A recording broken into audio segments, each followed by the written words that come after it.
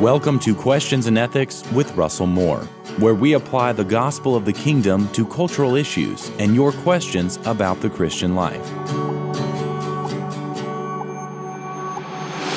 You know, back when I used to teach seminary ethics classes, I would always end the semester with a case study that the students would have to address. And one of those years, the case study was about a time in the distant future when artificial intelligence technology has been perfected and the cloning of body parts has been perfected. And there's a little kid in your congregation named Aiden who has been designed with cloned body parts kind of patched together Frankenstein-like.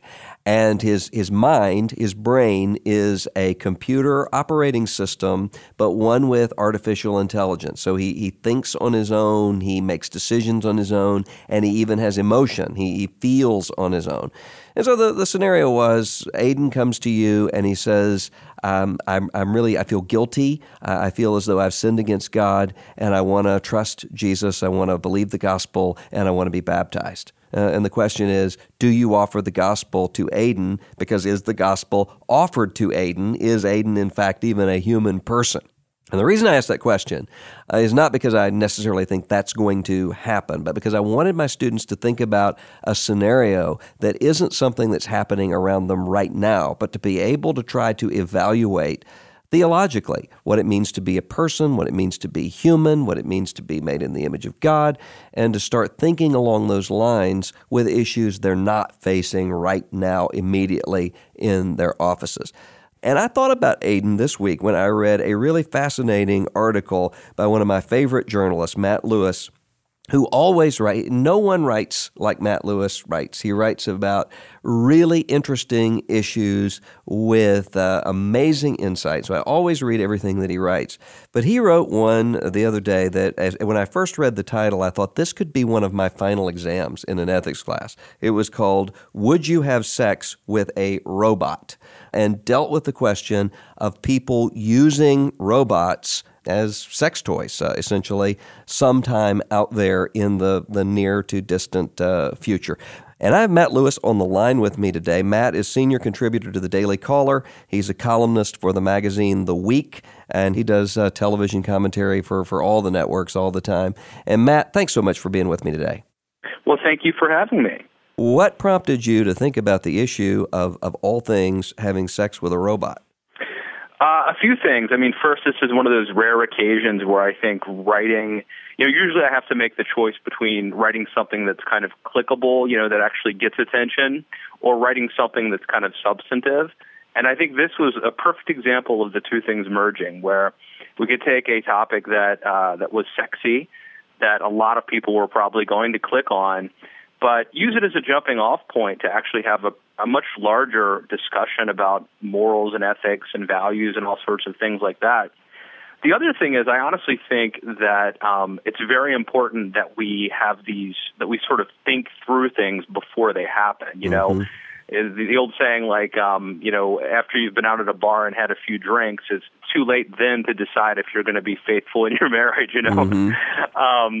And I think that with the sort of rapid change of technology, it's sort of too late to wait until things happen. We really have to think through these things, because although I know this sounds like a science fiction, fantasy, this could be something that we or our children really do have to wrestle with. And you note in your article that there was survey data accumulated that says that 1 in 5 United Kingdom residents would be willing to have sex with robots right now. Right, and those are the people who are honest enough to admit to it. Yeah. Well, I think you're right. And one of the things that this made me think about is I had a conversation with a pastor that has stuck with me for a long time, because he was talking about doing pastoral counseling. And he said, I realized one week after doing pastoral counseling with all sorts of people who were confessing to me their sins and their struggles, that 95% of the things that I was dealing with and hearing about would not have been physically possible when I first started out in ministry, because technology has just created, especially through internet pornography, an entirely different sort of world than what he would have ever imagined at the beginning. Absolutely. I mean, I think a couple things are happening. One, whether you believe in evolution or not, I mean, it's clear that our brains are essentially the same as they were, say 2,000 years ago. And yet the amount of information that we are confronted with is just dramatically more intense. And it's not just information. It's not just me checking my iPhone, whereas my dad could clock out at 5 o'clock. It's not just me checking my iPhone and being inundated with tweets and emails. Mm-hmm. But it's also the temptations. I mean, marketers have studied, because that's how they get paid. How do we make food taste better? How do we sell cheeseburgers, make them more enticing?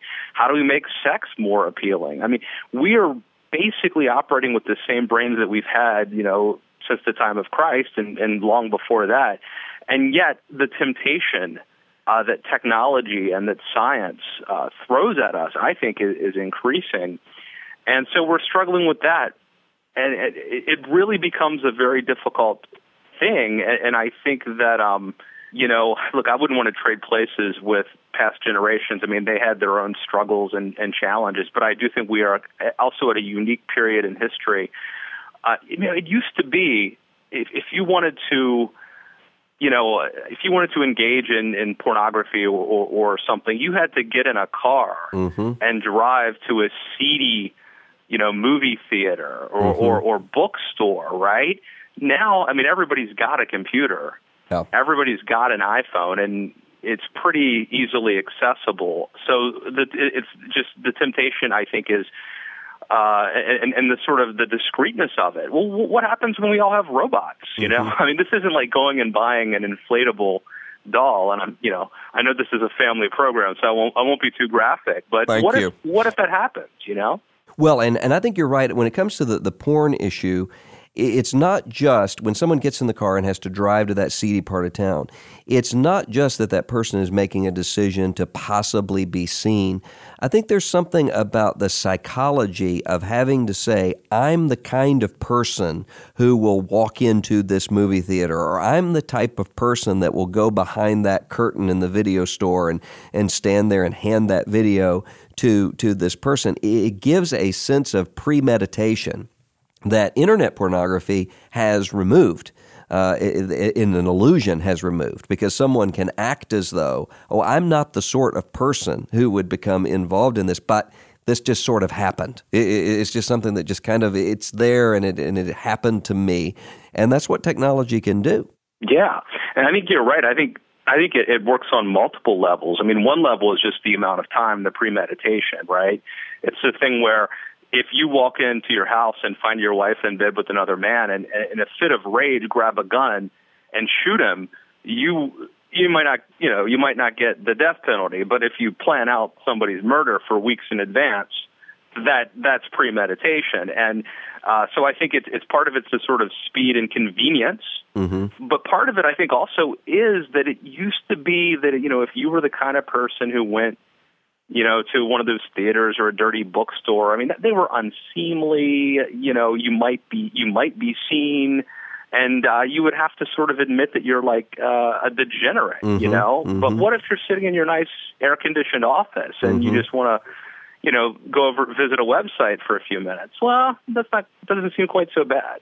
And that's one of the reasons why I think that this article is good as a way of provoking our thinking to say, what does it mean when technology continues to advance on? I mean, when I heard Ray Kurzweil, the famous utopian, I would say dystopian transhumanist, who really is essentially, he's just arguing, let's all get ready for our robot overlords.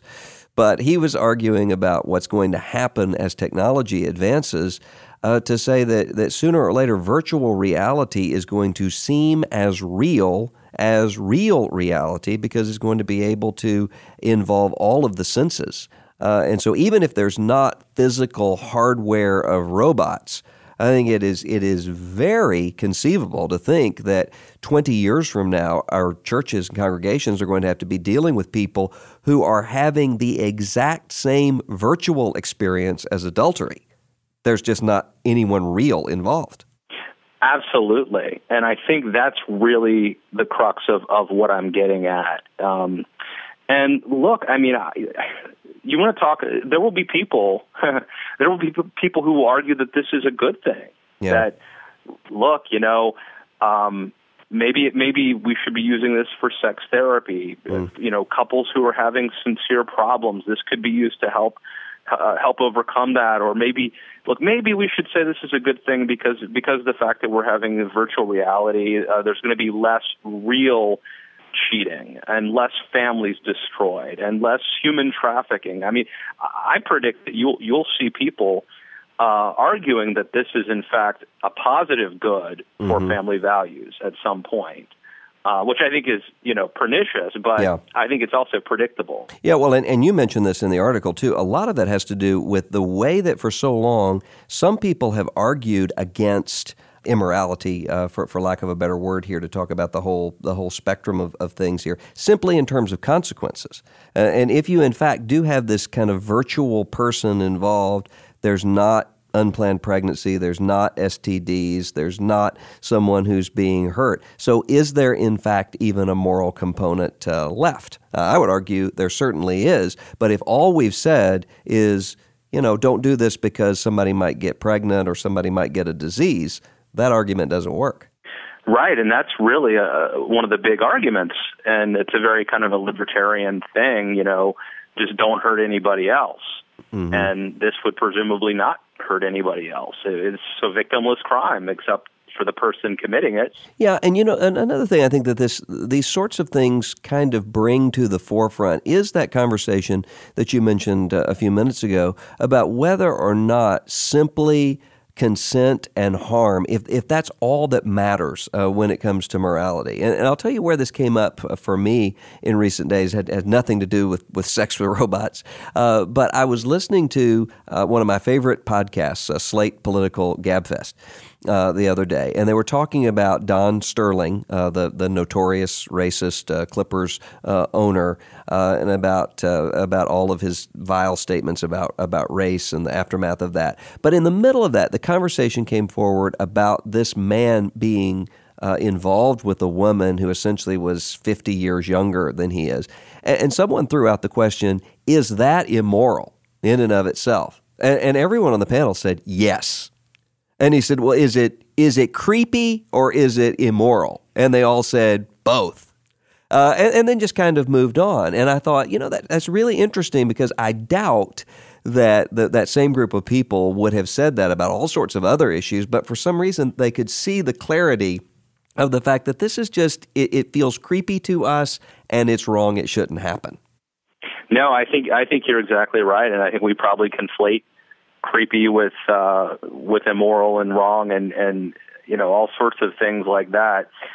And I mean, I know this is a weird topic, to be talking about or writing about, but I mean, I've got two little boys, a 3.5-year-old and a 1.5-year-old.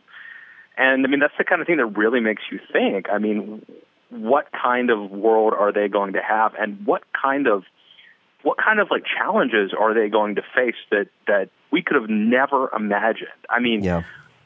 This is a temptation, and it's a temptation that, like, your robot's not going to sue you for child support. Your robot's not going to, put your bunny in a blender and threaten to tell your wife. I mean, this seems to be a pretty neat, tidy thing that could just sort of, I mean, it seems like a very tempting thing, and I suspect the technology will someday make this a very real, challenge. Yeah, and as you mentioned a few minutes ago, if you had gone back in a time machine and said to people in 1990, hey, you're really going to need to get ready for the day when you're going to have this little device that's going to be the size of an index card that's going to have you connected with the entire world all of the time, where you'll have access to any bit of information you might possibly want, that would have sounded like the Jetsons to them.